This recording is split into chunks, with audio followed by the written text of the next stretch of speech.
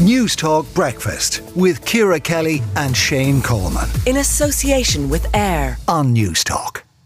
Now, the heart of Cork City will be a lot quieter than normal tomorrow, as the city centre will be closed to traffic for the first ever car-free day in Cork. And Collette Finn, Deputy Lord Mayor of Cork, joins us now.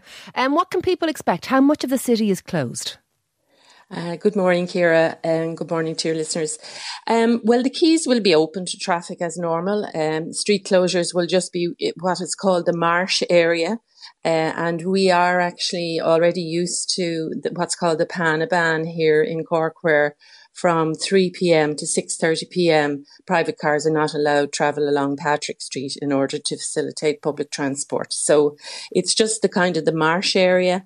And the quays and car parks will be open. Okay, so people who will know it'll be Patrick Street, South Mall, those kind of main shopping type areas. Is that what we're talking about?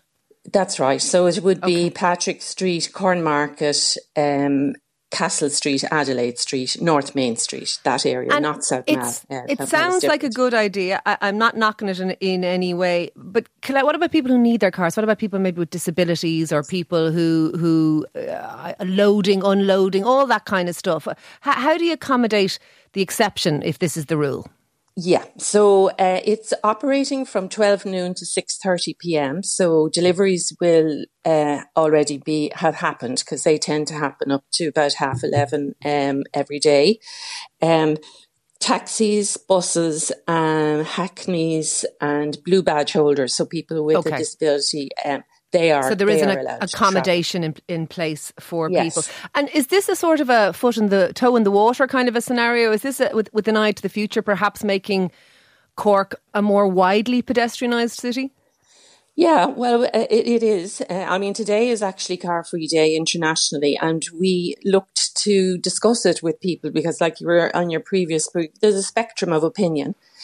So we talked to Cork Chamber, to the Business Association, to the Transport and Mobility Forum, to Bus Air. And so we looked at all of the people and we said, look, what can we do? Because we do have to take action on climate change.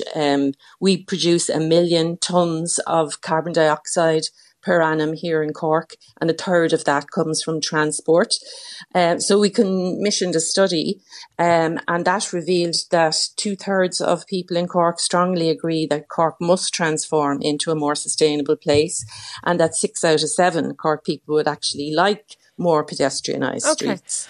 And obviously, I do think it's a nice idea and it's a bit of a novelty tomorrow. The little window tomorrow is not going to make a difference to the overall Cork emissions. But having said that, will there be some kind of a review of this to see how popular or successful it was, with a view to changing things in the future? Absolutely.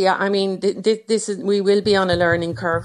Things will work. Some things will work well, some things won't, and hopefully we'll be able to tweak it. We're also going to ask people what they think. So we have an architect, Carolina Santos, and an artist, Claudia Renzi, who is going to do a Fish for Dreams line along in the marsh area. And they're going to ask people what do they want from their city, whether they want it full of nature or whether they actually would give up their cars on a more frequent basis. Collette, the very best of luck with it. I'd say it'll be a nice day out for people in Cork tomorrow, and I hope it goes very well for you. That is Collette Finn there, the Deputy Lord Mayor of Cork. Now from News Talk Breakfast with Ciara Kelly and Shane Coleman. In association with AIR. Weekday mornings at 7 on News Talk.